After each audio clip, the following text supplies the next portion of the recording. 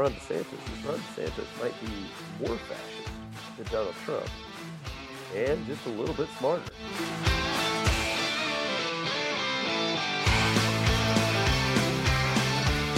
It's not necessarily, we're going to have a civil war here soon, but I'm just saying, if you look at that statistic there, it shows just because the Civil War is over doesn't mean that animosity just goes away, or you automatically were like, yeah, we were wrong. Hey, I'm so sorry. Yeah, we were wrong.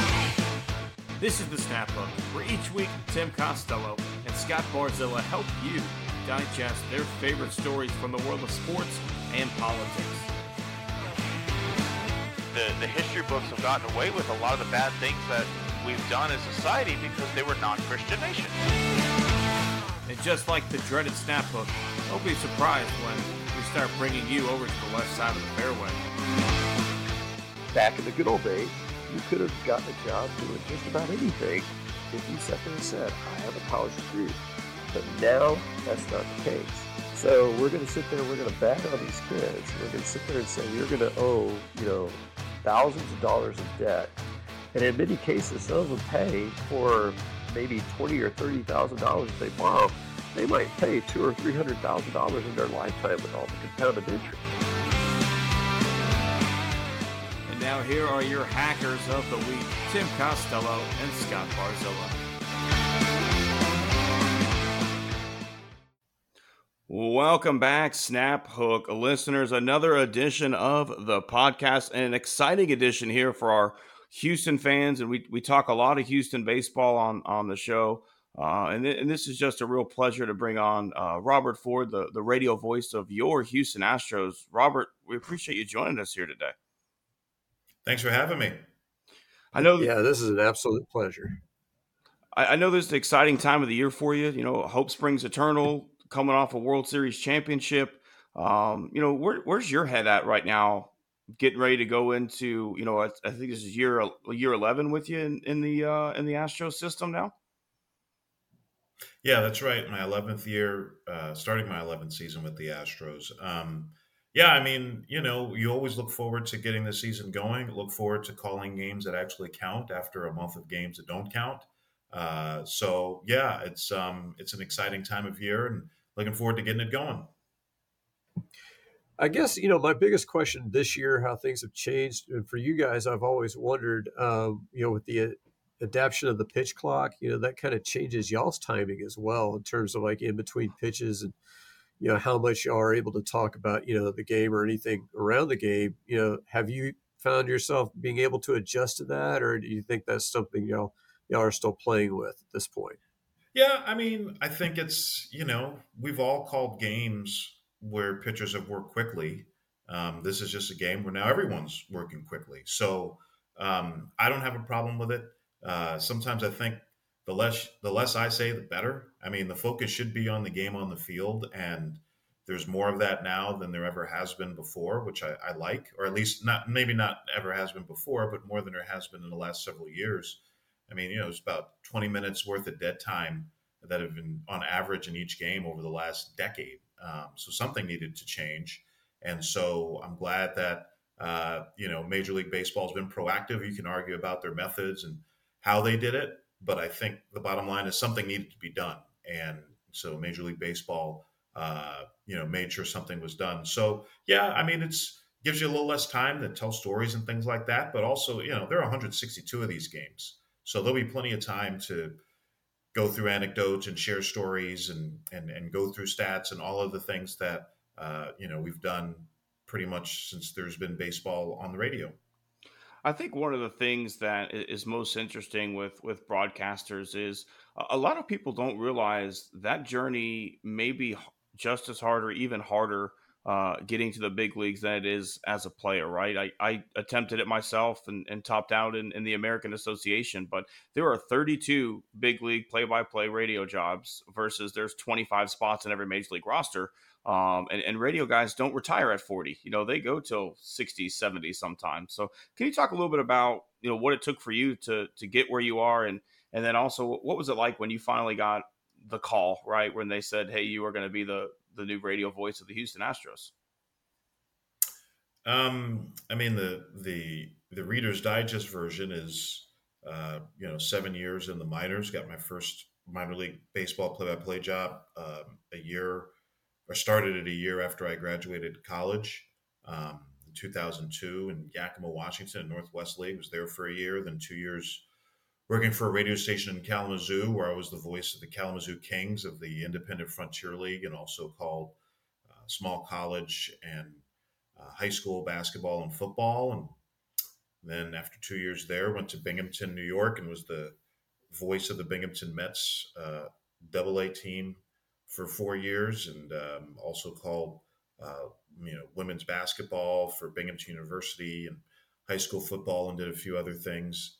And then 4 years in Kansas City, working for the Royals flagship station as the Royals reporter for their flagship station, and the one who hosted a pregame and the postgame call-in show after every Royals game, and did that for 4 years, and then got hired by the Astros in 2013. As far as getting the call, I mean, it was it was the first time I'd ever interviewed with a big league club, and it was the first time I'd ever been to Houston when they flew me in for an interview in December of 2012. And I didn't know what to expect. I didn't know, I was just there for a day, flew in that morning, flew out that evening. And you just try to put your best foot forward, but you don't really know. And then it wasn't until Martin Luther King Day, actually, in 2013, when I got a phone call from George Pistolas, the team president, who told me that the Astros were still interested in me, and I was a finalist, and that Jim Crane, the owner, was going to call me, which he did. And basically, Jim wanted to know, why should I give this job to someone with no big league play-by-play experience? And I told him, well, he should, because I'm going to be really good at this. I mean, more or less is what I said. Then later that week, it was kind of anticlimactic. I got a text message. I texted George Pistolas because my boss in Kansas City, we had just gotten a new program director of the radio station I was working at in Kansas City. And I had a meeting with him, and he was like, that Friday, so it was Martin Luther King Day, then that next Friday, I had a meeting with my boss, my new boss, and he was like, all right, let's get you down to spring training. Let's book flights. Let's get this going. And somehow I held him off because I wanted to find out what was going on with the Astros. And they had told me that they'd let me know later in the week when I spoke to them Monday. And so I called George Pistolas and left a voicemail explaining the situation, want to know what was going on, because, my boss in Kansas City was ready to, book travel for me to cover Royal spring training. Wanted to know if that was still necessary. And that Friday night, I was sitting on my couch watching TV, and I got a text from George Pistolas that said, I'm ready to talk deal. We'll speak Monday. And so it was incredibly anticlimactic when I found, how I found out. I was still excited. But yeah, I found out in a text message, and then talked to George, I guess it was that Monday, and, had a new contract within a week or two after that I signed. And they keep giving me contracts. So it keeps working out. I guess, one of the things that Tim and I talked about this in an earlier episode, and I grew up on Gene Elston because I'm a little bit older than Tim, and I think Tim is more of a Milo guy. But who are some of the voices, you remember growing up, and, who do you think, had the biggest influence on your style of broadcasting? Well, certainly when it comes to baseball, the biggest influence for me was Gary Cohen, who does Mets games on television now, but when I was growing up, he was one of the Mets radio broadcasters along with Bob Murphy. And really the two of them probably, because those are the broadcasters that I listen to the most on radio, and those two heavily influenced me, but Gary Cohen even more so. I always liked how direct and crisp his call was. I always liked that he was always extremely knowledgeable, not just about the Mets, but also about the teams that played the Mets. And the Mets were my favorite team growing up. So I really appreciated, all that knowledge. I liked the fact that he would get excited, but he wouldn't yell, he wouldn't scream. He would just kind of raise his voice. And that's something that I learned to do over time. He was my biggest baseball broadcasting influence, especially when it comes to radio. Being a Mets fan, I also watched, obviously, as many games on television as I could.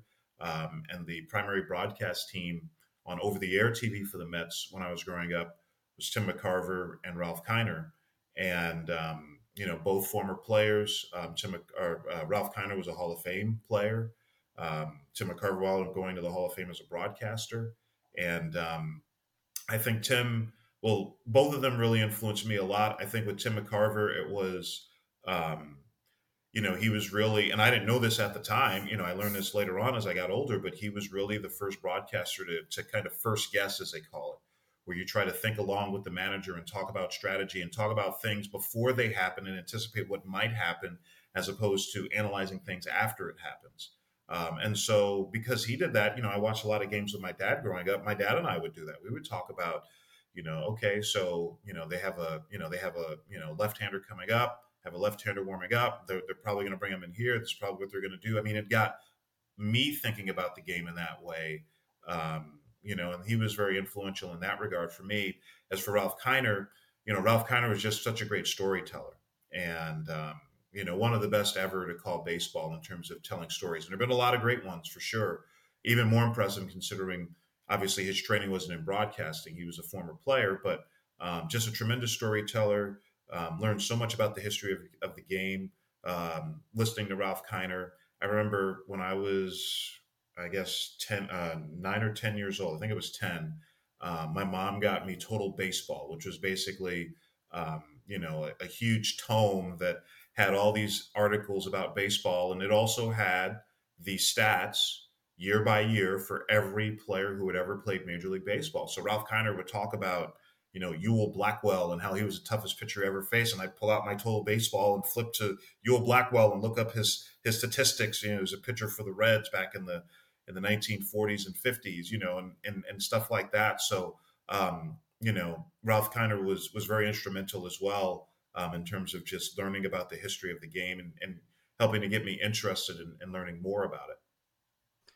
When you got to Houston, one of the things about being in the minor leagues, especially, is that color guy. Even if you have one, it's an intern, right? Or it's somebody that's not exactly the most professional person in the world. When you get to Houston, now you have a legitimate color guy for the first time. And what was it like having to kind of learn how to use each other? Learn what Steve Sparks' style was, and kind of learn how to bring the best out of both of each other for the sake of the broadcast. Well, it was definitely an adjustment, and yeah, I mean, I had my last 3 years in Binghamton. I would hire an intern who would work with me on the air and do the middle 3 innings of play-by-play. So yeah, that was a lot different. I had some pretty good interns, but um, obviously that's not the same as having someone who played 9 years in the big leagues like Steve Sparks did. And it was definitely an adjustment, and I don't think I realized early on how difficult of an adjustment it would be. And it's something that it's been a process, but fortunately, Steve is just so great to deal with and so easy to work with. And I think what makes Steve so good is that he doesn't take himself seriously, but he takes what he does seriously, and he wants to be good at broadcasting. And I think also what makes him really good is he's a fan. I think Steve Sparks, because I think the thing a lot of people don't realize about a lot of Major League Baseball players, they're not necessarily fans of baseball. They didn't grow up baseball fans. In many cases, they got into baseball because they were good at playing it. But Steve Sparks would be a baseball fan, even if he had never played a day in the major leagues or a day professionally, because that's just how he grew up. He grew up loving baseball. So I think that made the transition to broadcasting for him much easier.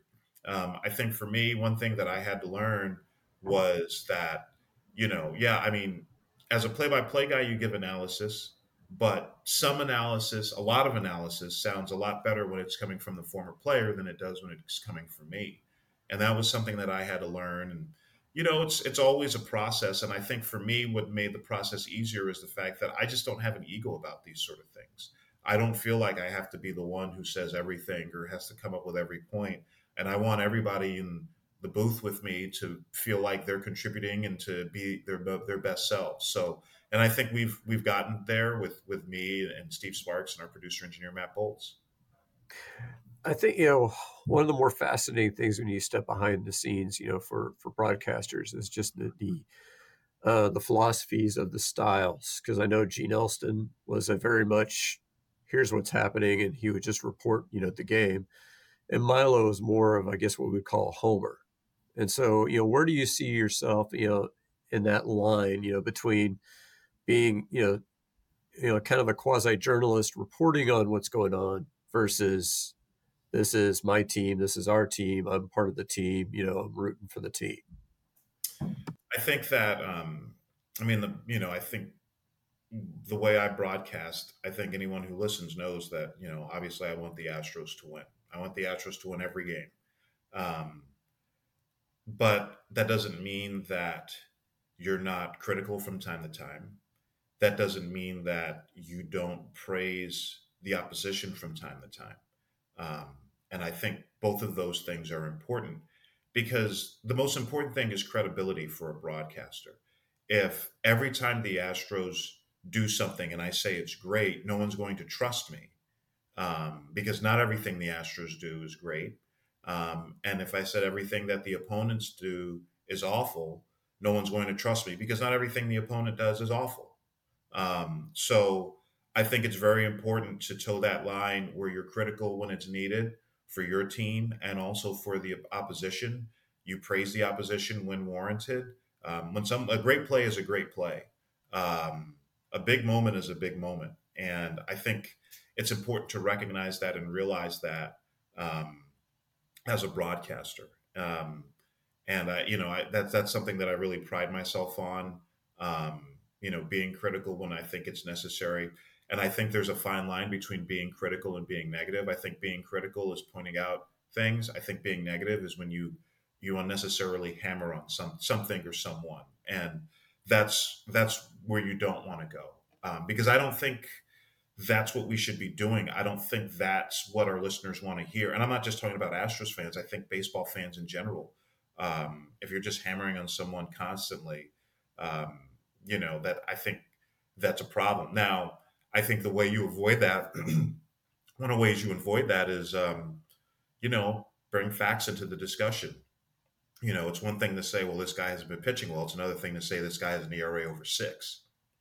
I think things like that are very important. You mentioned bringing facts into the discussion. For a second. But yeah, I think, sorry. But yeah, I think it's important to be critical and to back up with what you're saying. If you back up what you're saying with stats, then it's less likely that it's going to come off as negative. So you mentioned bringing those facts into it. I remember one of the big jobs I had as a minor league broadcaster, and one of the things I had to teach my interns was how to do the game notes, right? How to get notes that are going to give you that statistical information, give you who's hot, who's not, what are the trends. When you go from, working in minor league baseball where that is 99% on you and your intern to get produced to now you're with the Astros, right? And they have a team that puts that stuff together for you. How do you make sure that the data or the information that you find is important, that you want to make sure that you talk about on air, not only gets in there, but is prominent in that stat pack? Well, I think for me, obviously I look at the game notes that the Astros put out. I look at the game notes that other teams put out, and they're extremely useful. But I think also you have your own notes. I mean, I have an iPad where I have notes on, I use Microsoft OneNote, and I have a page on every player in Major League Baseball, on the Astros and on their opponents, and I have notes on every team, and I'm constantly updating those things. I try to work a series ahead. So, and that's something I learned reading an article about Vince Scully years ago when he was still broadcasting Dodgers games, where he would talk about how he'd work a series or two ahead. So, for example, the Astros open a season against the Chicago White Sox. The next team they play is the Detroit Tigers. So I'm already reading articles in the Detroit papers about the Detroit Tigers just to get an idea of kind of where they're at and what's going on with their team. And once the Astros start their series with Detroit, the series after that's going to be against the Minnesota Twins. I'll start delving more into the Twins and looking at their information and reading what their beat writers are saying and what's, and reading what's happening in the Minneapolis papers when it comes to the Minnesota Twins. So, you look at the game notes, but you never want to be you never want that to be your only source of information, because there's a lot of information that just isn't going to be in the game notes, and it's not a knock on anybody. It's just impossible to put everything in there. Um, and so, I think that's very important to always be aware of, kind of where you are in the season, and making sure that you have information on your team and the other team from the game notes and also from other sources. One of the more stickier debates, I think, that I've heard, on the radio for more like the people doing like sports radio. So we have that huge moment, the World Series, Christian Javier, and a group of relievers, they work together with a no hitter. And so there's some people that would say, broadcaster, play-by-play guys should never, ever mention that, the team has a no hitter going. Then you have some people say that's ridiculous. It's a news story. It's a developing story. It should be mentioned all the time. So, I think, when I've listened to you, you kind of walk the line between those two, kind of extremes. But, what would your commentary be on, on a debate like that? Well, I think for me, yeah, especially on radio, no one can see what's happening. So you wouldn't be doing your job if you didn't say there was a no hitter going, or so and so hasn't allowed a hit yet, and or so this team hasn't gotten a hit. I think that's important because you're telling the story just like you tell the story if a team had 10 hits. Um, so yeah, to me, that's the way it should be done, and that's the way that I do it. I don't like being cute about it. I don't like. I mean, that's not my personality. Like some people say, well, you can dance around it, and people can get the idea. No, I don't. That's not. That's just not how I'm wired. And when I've heard broadcasters do that, that drives me nuts, honestly, because it's like, well, just say it. Like, just say he's got a no hitter going. Just say he hasn't allowed a hit yet. Like, I mean, I just feel that it's so important to let people know what's happening. Not this beating around the bush, passive aggressive stuff. I think one thing there's a big misconception on is that it's an old school versus new school thing, because I think a lot of people feel like, the old school never did this, where now the new school does this. And yeah, obviously there were broadcasters, and still are some broadcasters, who won't say that there's a no hitter in progress. As I'm sure both of you guys know, Milo Hamilton never did. Bill Brown told me that one of his first years with the Astros, Mike Scott had a no hitter going. It wasn't the one that he obviously completed in '86. It was after that. He had a no hitter going. And Brownie, he was on TV and he mentioned it a few times and whatever. And he was told after the game, hey, so Milo doesn't mention that a no hitter is happening, so we don't want you to either. And so Brownie stopped doing it at that point because he was told not to. Um, but yeah, I feel that it's something that's very important to do. And as far as the old school, new school debate, um, there's an article that was in the Los Angeles Times. It was a column in the late 50s, early 60s. I think it was the early 1960s, talking to Vin Scully, and had quotes from Vin Scully about whether you talk about a no hitter in progress. And Vin Scully was very much in the camp talking about the no hitter in progress. You listen to Jack Morris's no hitter, which was called by Ernie Harwell, the legendary voice of the Tigers, back in 1984. And I've heard the ninth. I haven't heard the whole game, Jack Morris's no hitter, but I've heard the ninth inning. And Ernie Harwell said no hitter at least 6 or 7 times. Like, it was one of those things where if you missed a second of that broadcast, you knew exactly what was going on, because he mentioned it several times, because it was a big moment and it was the ninth inning, and he wanted to make sure his listeners were informed. And I mean, you talk about Ernie Harwell and Vin Scully. Not only are they two legends, but those are guys who would be considered quote unquote old school broadcasters, and they still said it. So I think it's very important to understand too that this isn't an old school versus new school thing. Another example, and this is also in part how I developed my philosophy. I remember 2003, I was in Kalamazoo, Michigan. It was right before our season was going to start, and our season didn't start till Memorial Day weekend. And I was getting notes together, preparing for the season, because it was going to be my first year calling games for this team in Kalamazoo. I was sitting in my living room on my futon, and I had my television on TBS, and it was a game between the Atlanta Braves and the Arizona Diamondbacks. Skip Carey and Pete Van Wieren and all those guys. And I'm doing my notes. I'm half paying attention to the game.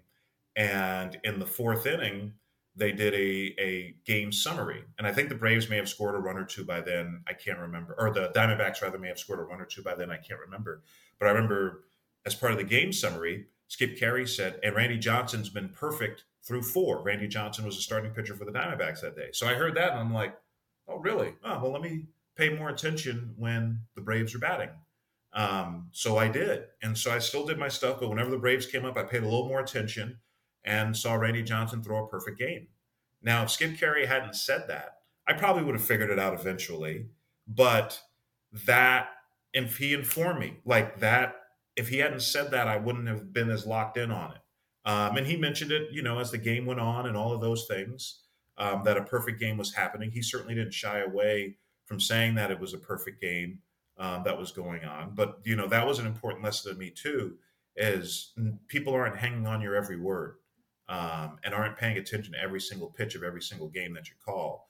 So I think then it becomes even more important to let people know, hey, this is what's happening right now. So Scott mentioned the Javier no hitter, and I think by my count you've had four.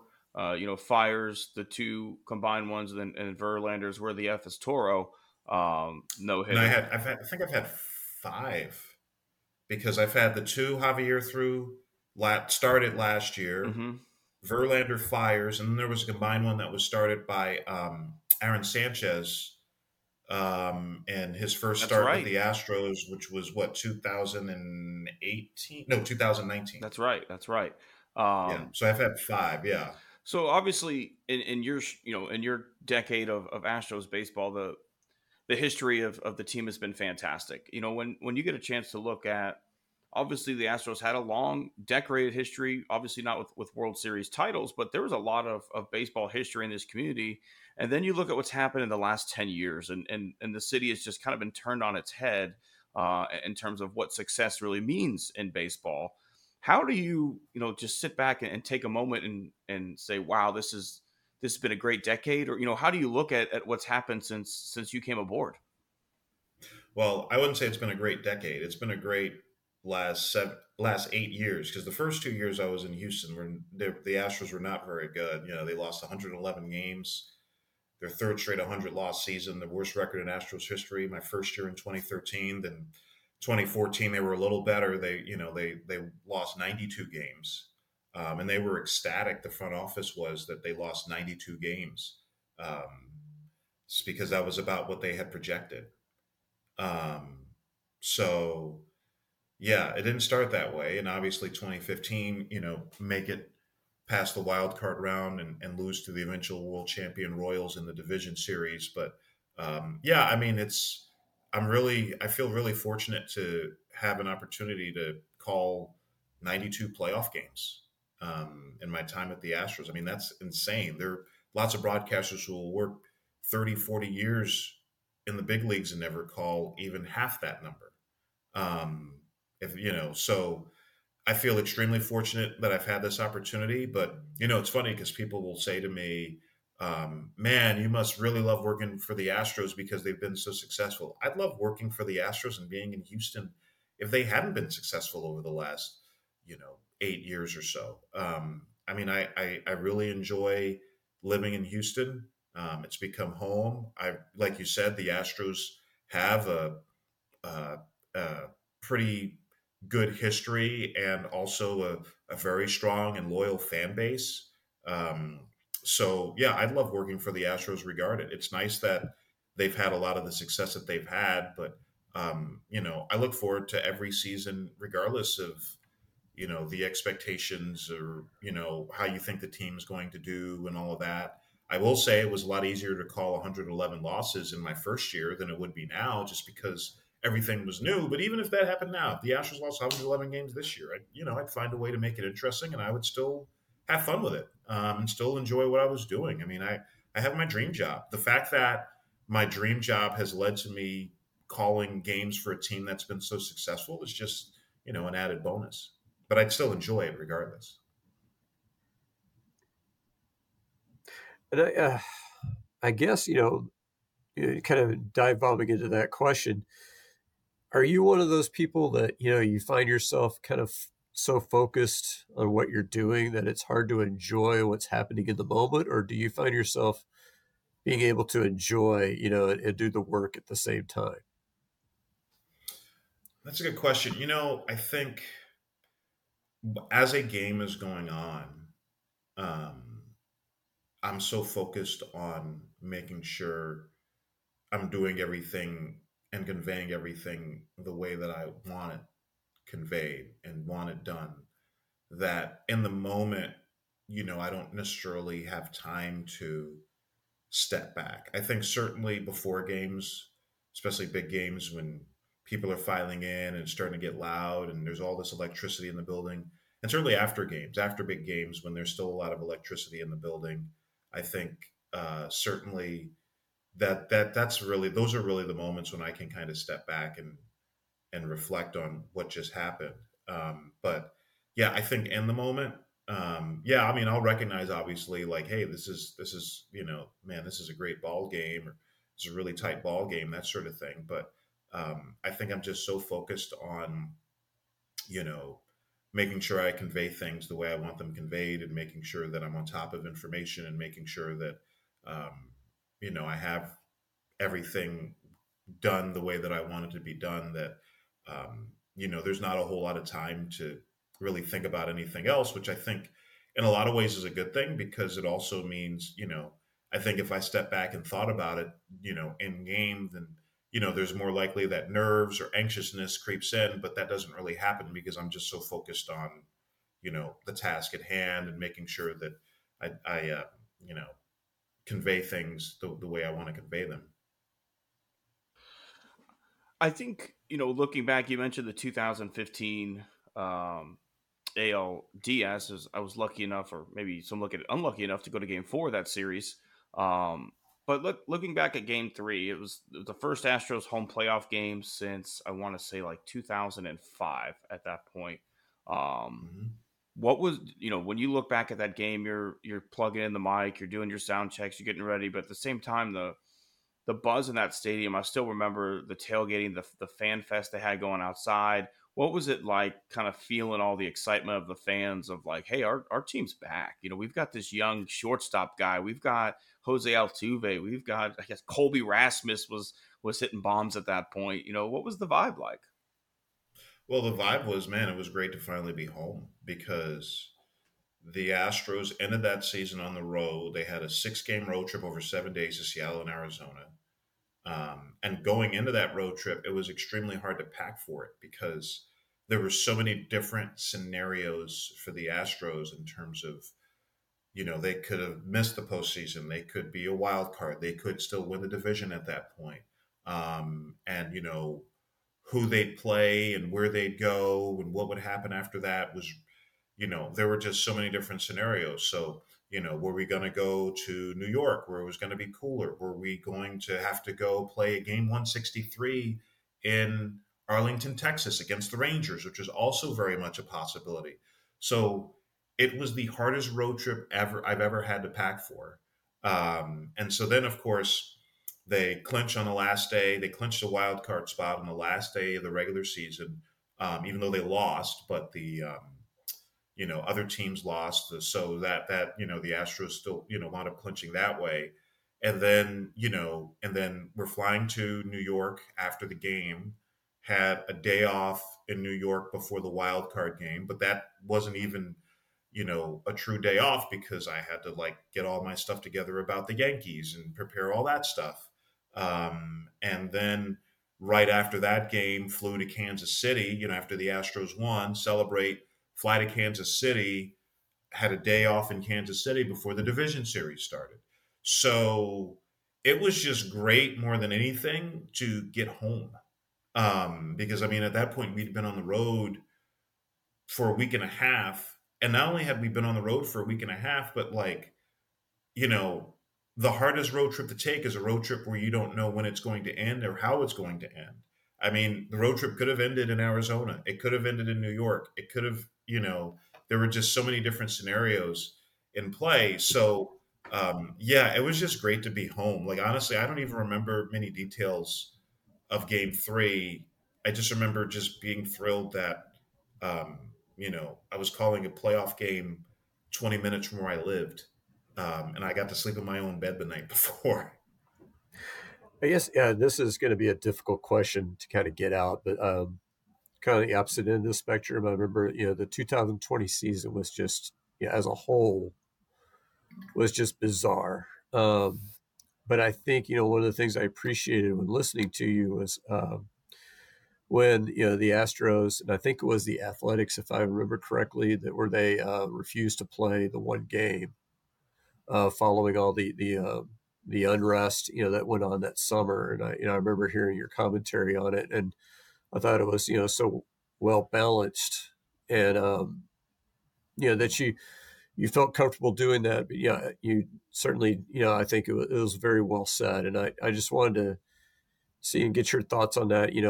A few years later, how was that experience for you? And, did you get any feedback, from the organization or people around the league, when you did that? Well, thank you for saying that. Yeah. So the day before, the Astros had been off, and the A's were coming to town, and they were playing in Arlington the day before against the Rangers. And that was the day that a lot of teams decided to not play to protest racial injustice. This was after um, Jacob Blake had been killed by police in Kenosha, Wisconsin. That was kind of the tipping point. It started in the NBA, and then the Milwaukee Brewers, since they play, Kenosha's only about 30 minutes from Milwaukee. It started with the Brewers in Major League Baseball deciding not to play, and then other teams wound up following suit. And so, yes, it was the A's and Rangers. They didn't play that day. And so this had been happening during the course of that week. Because if I remember correctly, the Astros A's game was on a Friday. So this had been happening over the course of the week. Um, and when it happened in the A's game, when they didn't play the day before, I remember thinking that night, okay, I'm going to have to talk about this. I had avoided talking about that, about the teams protesting in much detail before that because, my thing was, yes, this is important, but it doesn't, the Astros haven't done this. It's not affecting the Astros game itself. Um, so I hadn't talked about it, but now it was like, okay, the A's just did this yesterday and now they're coming to Houston. So even if you just look at it from a logistical standpoint, you have to talk about it as a broadcaster because, well, it changed the A's rotation. There's a reason so and so is starting and not so and so because they didn't play yesterday. They were supposed to play yesterday, but they didn't, and here's why they didn't play. So there's a logistical part of it, and also the other part of it for me was, I felt like I needed to say something about these protests that were going on in baseball and throughout the country. As a black man who, was deeply affected by a lot of the things that were going on. I remember, starting to watch the George Floyd video and getting maybe, I don't know, 30 seconds into it and being like, yeah, I can't watch any more of this.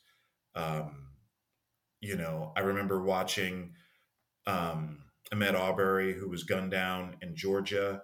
Um, I remember watching that. I was home. Um, it was May of 2020. I was home because my dad, my dad was he was in hospice and then wound up passing away. So I flew to New York, and I was with my mom when I first found out about the Ahmaud Arbery incident. And I remember watching that video with my mom, um, and just being, I there was a lot of thoughts that I had, a lot of emotions I had, and a lot of it that I just didn't share on social media because I mean, the main reason is I don't like arguing with strangers about politics on the internet. Um, but with the stuff that was going on that summer, I just felt like I just couldn't ignore it anymore. And I did post some things, related to it. I went to George Floyd's viewing in Houston. So yeah, there was just, I think like a lot of people I had a lot of different emotions. So I started thinking about what I was going to say before the Astros A's game the next day. And I had a lot of different thoughts in my head. And I was like, I really need to write this down.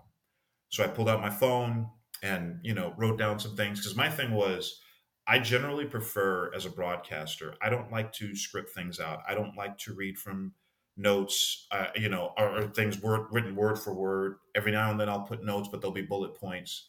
Because I feel like extemporaneous broadcasting is the best broadcasting. That's when you get the best stuff. That's when you get the best emotion. But with something like this, I felt that I wanted to make sure everything was said exactly how I wanted to say it. I didn't want anybody to misconstrue my words. I didn't want to say something that wasn't quite what I wanted to convey. So I wrote down I wrote down a few things in my phone, and so I'm like, all right, I'm going to read this at some point during the game tomorrow. So next day, get to the ballpark, and of course we couldn't go down to the clubhouses still. Height of the pandemic, no fans in the stands. And we got word in the broadcast booth maybe an hour and a half or so before the game that the Astros weren't going to play. And so, and this was not out publicly yet, but we were given a heads up that this was what was going to happen. And so I was like, okay. And so I talked with Steve Sparks and Matt Bolts, our little crew in the radio booth, two guys who were like brothers to me. And and I said, hey, I do have something that I wrote down that I do want to say at some point, and I'll say it, after this protest happens. So I wanted to make sure I gave him a heads up, and I added to it now that this game was going to be protested, it was going to affect an Astros game, and so I remember when the game happened, or when it was about game time, I just described what I saw, how nobody was warming up on the field. No one was warming up in the bullpen. This is what's going on. And when the players came out, I described what they did, about how they put the number 42 t-shirts on home plate because it was Jackie Robinson Day. And, just talked about what I saw. And then after the players left the field, I said what I had prepared about, just kind of my thoughts on what was happening and how it was important for the community to listen to us. And by us, I mean people of color, African Americans. There's a reason these things are happening, and they're going to keep happening unless people listen. And I also made a point to applaud what both teams had done that day by protesting. And I said, Black Lives Matter. And that was important to me to say that on the air. Didn't equivocate, like this is where I'm at. Black Lives Matter. I felt that was important to say on the air. And then Steve and I bantered back and forth for a little bit. And he was very supportive. The organization was very supportive. I didn't get any negative feedback from the organization. Honestly, I didn't get much negative feedback at all, even on social media. I think most people, even if they didn't understand where I was coming from, at least respected where I was coming from. I really appreciated that. But I remember leaving the ballpark that day, and I was exhausted. It felt like I had called the game because it was just such an outpouring of emotion. But yeah, I remember leaving and just thinking, man, I feel like I just called the game. But it was just, it was pretty emotional, and it's something I'm very proud of. It obviously was a big moment in sports history, a big moment in huge sports history to have our guy come out and say those things. And, we definitely I was appreciative to hear it from my guy, to come out and be like, okay, this is the right thing to do. Kind of shifting a little bit, other things that you say, right? I think there's no sweeter words in Houston Astros ears than see you later. And obviously that's your home run call. A lot of the great broadcasters have their own, and whether it's see ya in the New York Yankees or Holy Toledo from Milo.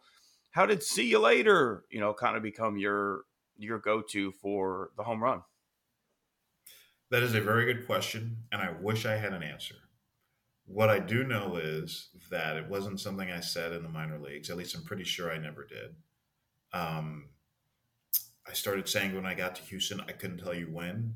Um, but yeah, I think it's one of those things. I said it a few times. I like the way it sounded, and I just kept saying it. And as those who listen to Astros radio often enough know, I don't say it after every home run. Because again, I think this goes back to my philosophy. I feel like things sound better when they're not completely scripted. Just kind of go with the moment. Um, and yeah, I wish I could tell you how it developed. I also, when I started broadcasting in the minor leagues, I remember before I broadcast my first game, thinking a lot about what my home run call would be, and I came up with various things, and I hated the way they sounded because it just sounded so contrived to me. It didn't sound natural. It sounded very forced.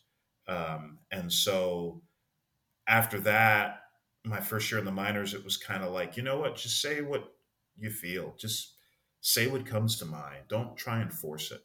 Um, and so, yeah, I mean, I said various things when guys hit home runs.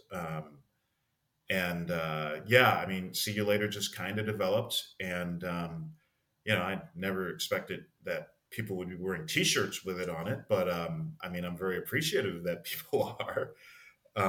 But yeah, yeah, it's just I wish I had a better story as to how it came about, but I think the best calls come about that way a lot of times, where it's just very organic, where you say something and you like the way it sounds, so you're like, well, let me say this more often.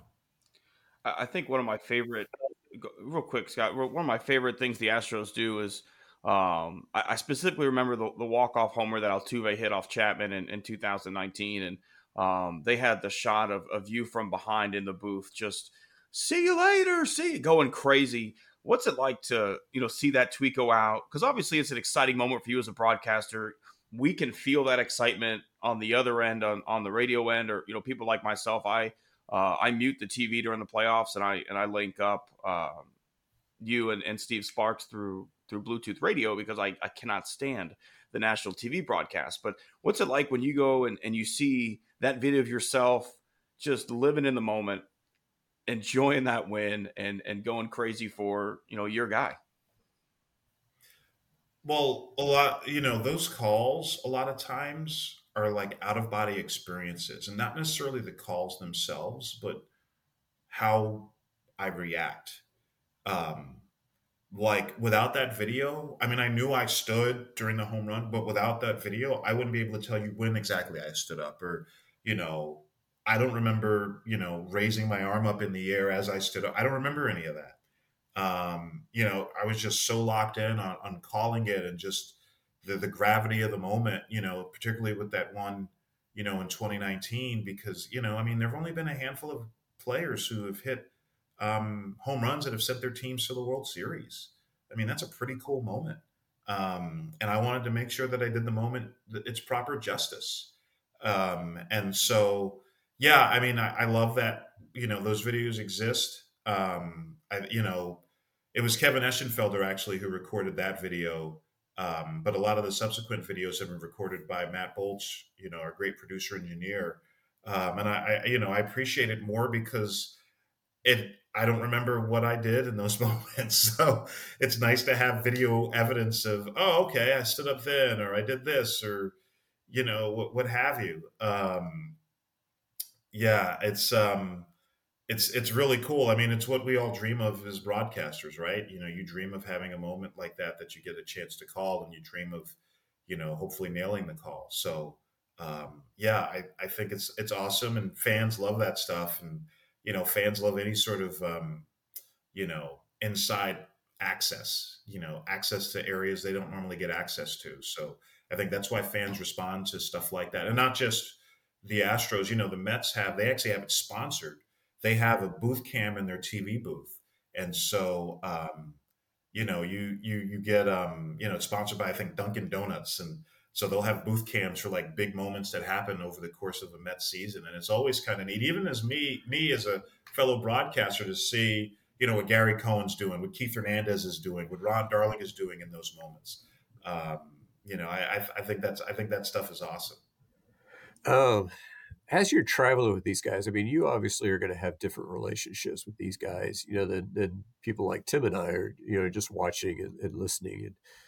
Do you find it, harder to, yeah, I guess to separate that out, since you know these guys on a personal basis, or do you think that makes your job easier, knowing them, on that level? No, I mean, I think I think it's a very professional relationship you have with players in the major leagues. I mean, they're in a different atmosphere than I am. Yeah, we share a space from time to time, but I mean, for one, none of them are my age. I mean, I'm almost 44 years old, so it's not like when I was a minor league broadcaster where I was the same age as a lot of the players. During my minor league career. So there's that separation. There's the age gap. Also, I think in the minor leagues, you spend a lot more time directly with the players because you're riding the bus together. Like most of the time that I was the radio guy at Double A Binghamton, the guy who sat behind me was this pitcher, Tim McNabb, who I'm Facebook friends with to this day. Great guy. So and then you don't have a car, and this was in the days before Uber, and cabs were kind of expensive, and so you'd wind up going places near the hotel, whether it was a restaurant or a bar after the game or whatever. So you were just in the same orbit as the guys in the minor leagues, more so than you are in the major leagues, where the cities are bigger, you have more options, you can go more places, there's Uber now. So yeah, I'm not hanging out at the same places that the players are. Sometimes it happens, but it's not the way things go. But yeah, I've always kept things professional. I can go in the clubhouse really any time before games, but I generally stay away from the area where the players are, except when the media is in there during the hour that the media has, just out of respect for the player space and for their preparation. Um, so yeah, I mean, I'll talk to guys. The great thing is I don't interview players on a regular basis. So if I'm coming up to a player, they're not thinking, "Oh, this guy wants to interview me." It's just me. It's like just making small talk or asking them about something that happened the day before or what have you, or asking them about their background. I try to keep it pretty light and pretty simple, and I think guys really appreciate that. Um, but yeah, I mean, I still, I mean, this is going to be my 22nd year calling baseball, and I can count on one hand the number of players in my career who've ever had anything to say to me about something I said on the air. And the vast majority of those times, it was very innocuous. Like I remember one time when I was in Binghamton, I had a player who said to me, there was a ball that a player didn't get to and it was scored a hit, and I said, something, he should have made that play. I'm surprised they scored that ahead. And so the player later, he was like, "You thought I could get to that ball?" And I was like, "Yeah, I did." And then he explained to me, he was like, well, he was like, that last hop was really tricky. He was like, it was going, the field that we were on the road. It was like that field, the field conditions weren't great. And that last hop kind of took off on me. And, and I was like, "Oh, okay." I was like, "Well," I said, "Thanks for telling me." I said, because and I told him that player, I was like, and there were a couple of his teammates around, and I said, "Look, if stuff like that happens, let me know because that's more insight for me." And I think they really appreciated that because it wasn't me saying, "Oh, you're an idiot," like, "Are you what are you talking about? You're just making excuses." And maybe they were, but it's like that's still more information for me. So that way, if something like that comes up again, I can relay that information. With the Astros, I have not had a single player come up to me complaining about anything that I've said on the air. I've had guys ask me about various things that I said or what have you, but no one's ever like complained to me about something I said on the air. And maybe they're complaining to somebody else, but they haven't complained to me. But and if people complain, I welcome that. I mean, I'm on the field during batting practice most days. I'm around. I'm present. So, and part of the reason I do that is so no one can say, "Oh, well, this guy's never even around us. How can he say anything about us?" I think it's so important too that people understand at the end of the day, broadcasters are you're doing a service and to the people who can't be there, right? And that's your thought process the whole time is I'm not doing this for the players. I'm doing this for everybody who's interested who cannot be here. And for those of us who started the minor leagues, a lot of those broadcasts were not heavily listened to especially the road radio ones, by people who are not the players' parents. And so, if you heard a complaint, most times it was from a parent, or it was from, I used to get texts because Tyler Matzik was on our team. I would get a text from Tyler Matzik's brother midair, saying, "Hey, I actually I was the better Matzik growing up," and things like that. And so it was funny stuff along that nature. But you don't really, people who are complaining are. I got one from a guy when I worked with at the then Sugarland Skeeters. A guy lived in Pennsylvania, listening to my broadcast, didn't like one thing I said, and it was like, you're living in Pennsylvania, listening to a random Sugarland Skeeters broadcast. Like, at the end of the day, I think we won because we got you in as a listener. And so, a lot of times people don't realize that this is a service that you're doing for people who can't be there, can't see it physically, and it's not something that people really are complaining about. And I think you do a great job of. Staying true to the game, staying honest, and if something happens during the game that you feel needs to be commented on, you do it. I do think it's interesting too. You mentioned the being able to take Ubers and stuff like that, and nowadays in the minors, it's don't know about other guys, but for us, it was with our per diem every day of $20 a day. We weren't taking a lot of Ubers, so we were hiking to whoever had the happy hour specials or anything like that. And I know I always enjoyed the post game broadcaster meal. Is that something that still is around there in the major leagues? Do they feed you guys pre and post game still, or is that solely a minor league option? So, for one, you talk about players' families and friends listening. That still happens in the big leagues, and most of the things players hear about what happens on the air, what's said on the air, that they hear secondhand, which can always be dangerous, right? Because you know it's they didn't hear it firsthand; they're just hearing what someone told them, and what someone told them may not always be accurate. Um, so yeah, that I mean, obviously the listening audience is greater, but that definitely still happens where players hear from significant others or friends about, they said this about you on the air, and not always in an accusatory way either. It's just kind of like, hey, this is what they said. Um, yeah, I think. So yeah, I mean, every ballpark has media dining, so you can eat before the game, um, and usually that's usually my dinner, or if it's a day game, my breakfast. Um, and after the game, there isn't like a formal like meal for broadcasters. Um, it's not like the players in the clubhouse where I mean nowadays you see players leaving with like multiple styrofoam containers of food to eat after the game or take home to their family or whatever. We don't have access to that. I mean, sometimes I'll eat after a game if I'm really hungry. I certainly on the road know all the places in various cities where I can go where they serve food late. That's a very important thing to know. I generally don't eat breakfast. I always joke if I have three meals, it's lunch, before the game, and after the game. And sometimes I don't eat after the game. A lot of times I don't actually. So yeah, there isn't that tradition of broadcasters having a meal after the game. Um, Generally, don't get together with other broadcasters after games. It happens from time to time, but it's not something that's like a regular occurrence. Definitely happened more when I was in the minor leagues, particularly with the guys that I was closest with. And I mean, one of my best friends to this day is still the radio guy in Harrisburg, Terry Byram, who started in the Eastern League the same year that I started with Binghamton. But yeah, I think um,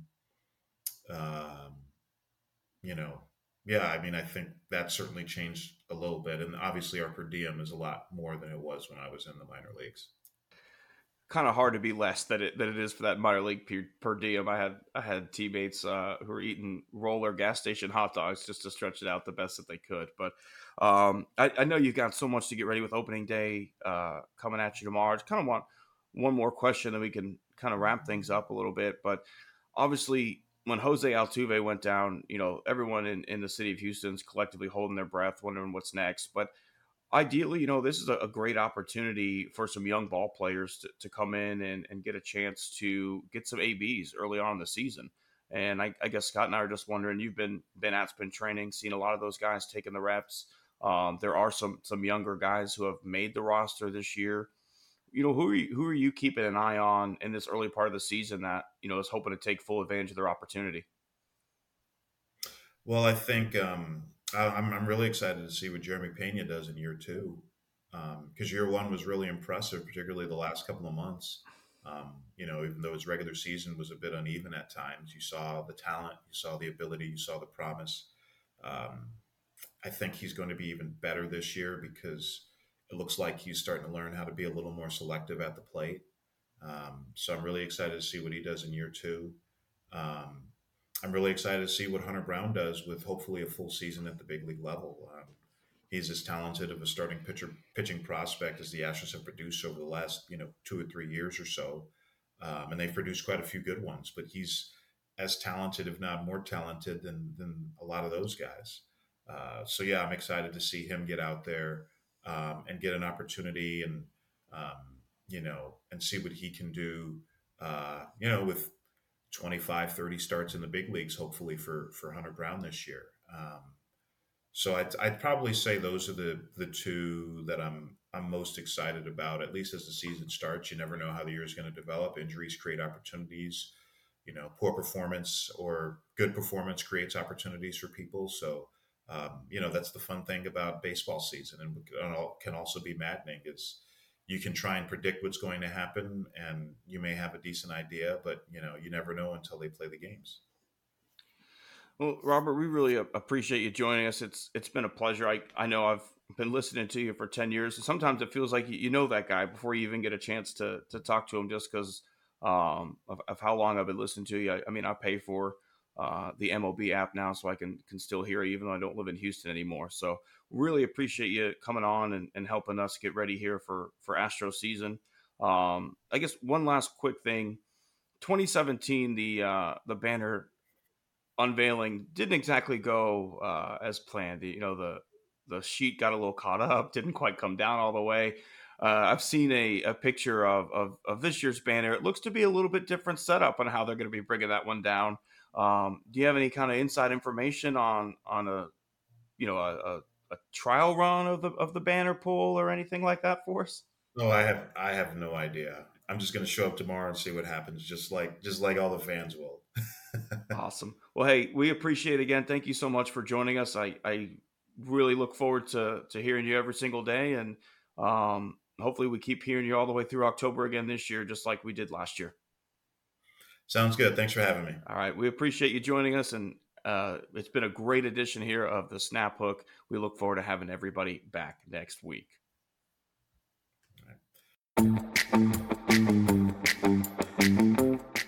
Thank you for tuning into the Snap Hook and making Scott and I a part of your week.